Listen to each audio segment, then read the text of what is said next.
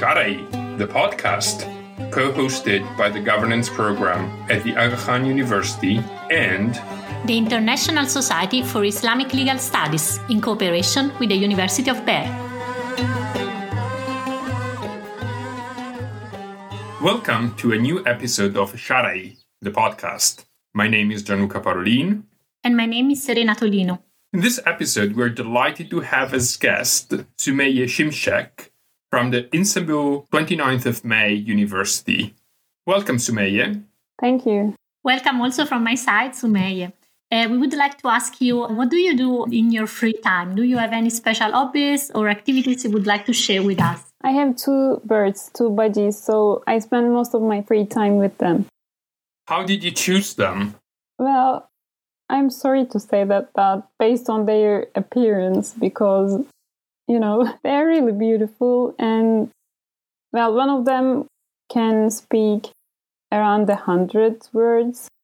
So, have they been around for a long time? They're nearly 2 years. Wow. Have they been a partner or witnesses to your PhD progress?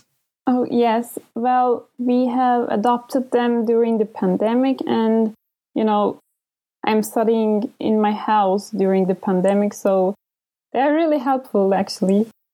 So what have you been working on in your PhD? I'm studying on female slaves in the 18th century Ottoman Empire from a legal perspective.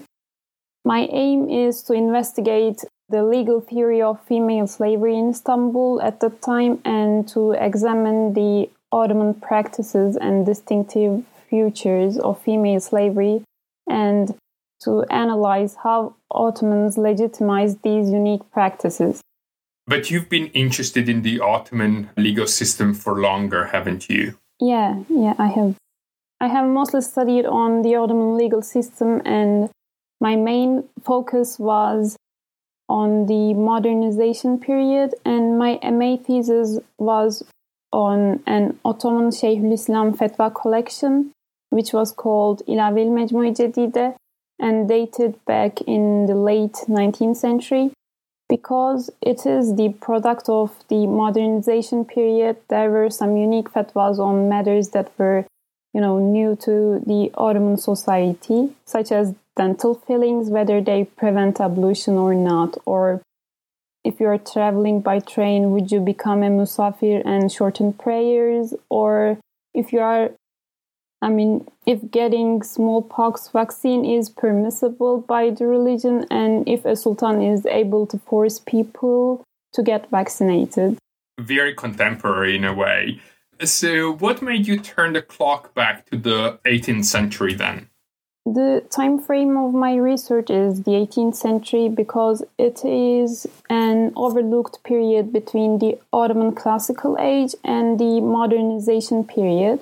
But we can say that it marks a milestone for slavery studies because slavery became tightly dependent on the slave trade in this period. The conquests had almost stopped in the 18th century in the Ottoman Empire, and the practice of enslaving war captives, which was the only legitimate way of enslavement in Islamic law, has also stopped.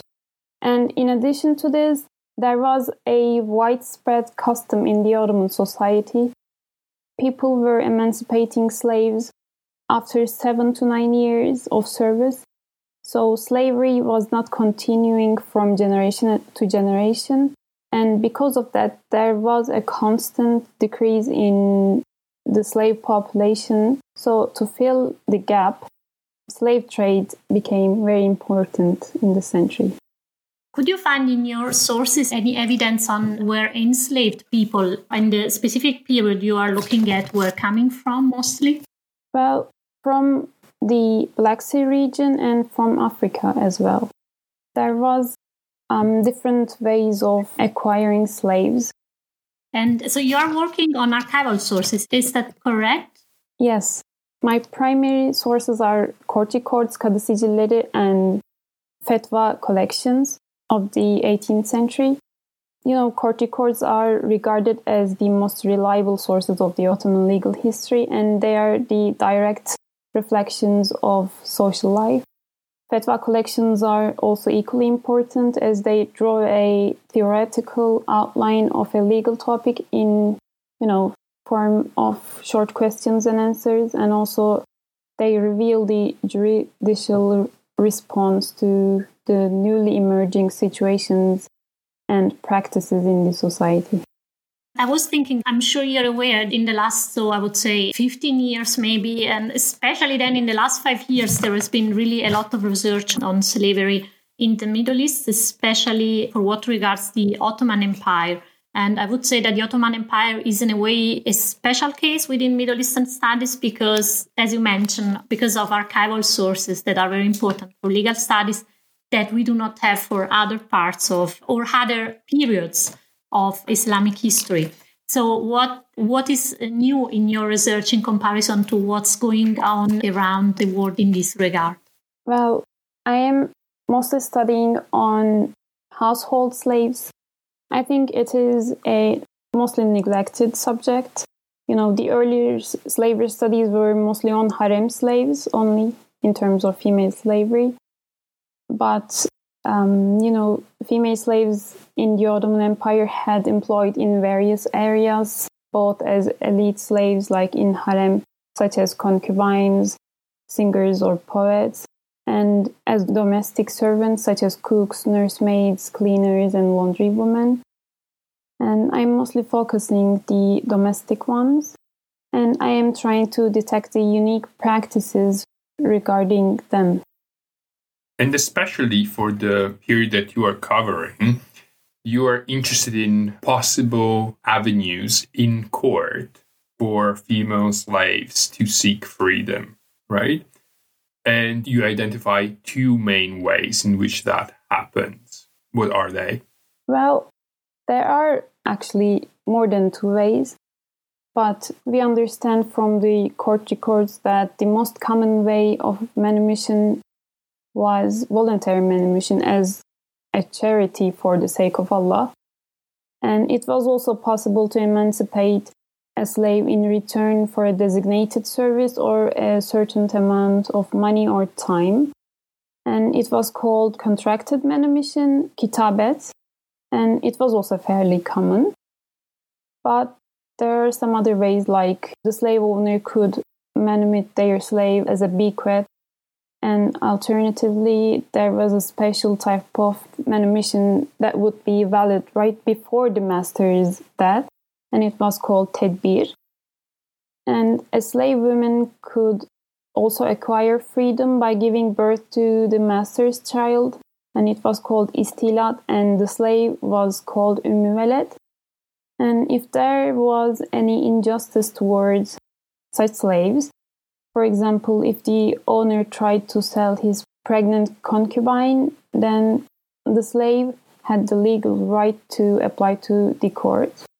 So these ways of gaining freedom was based on Islamic law and applied in the Ottoman Empire as well. But there were some unique practices, as I mentioned before. For instance, while Islamic law did not determine a specific time for slavery, it was common in the Ottoman society to emancipate slaves after 7 to 9 years, 7 years for black slaves and 9 years for white slaves. And if the master did not release the slave after 7 to 9 years, the slave had the legal right to apply to a court and demand freedom. And it was also the same procedure for mistreatment and illegal enslavement. So for service and mistreatment, what sort of grounds would courts use to justify the freeing of? Well, it was based on the widespread custom. Custom is accepted as source of Sharia in Islamic law, and it is not, against Islamic law, so they were emancipating their slaves. Would they mention that? Would they express that in the ruling that you have seen?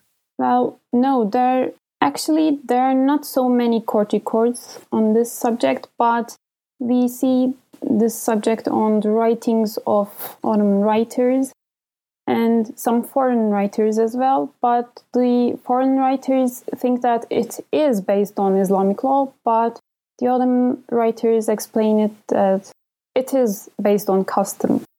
And on which aspect of your fascinating thesis will you be focusing for the paper you will present in London? Well, I study female slavery in 3 stages. Becoming a slave and maintaining a life as a slave and gaining freedom.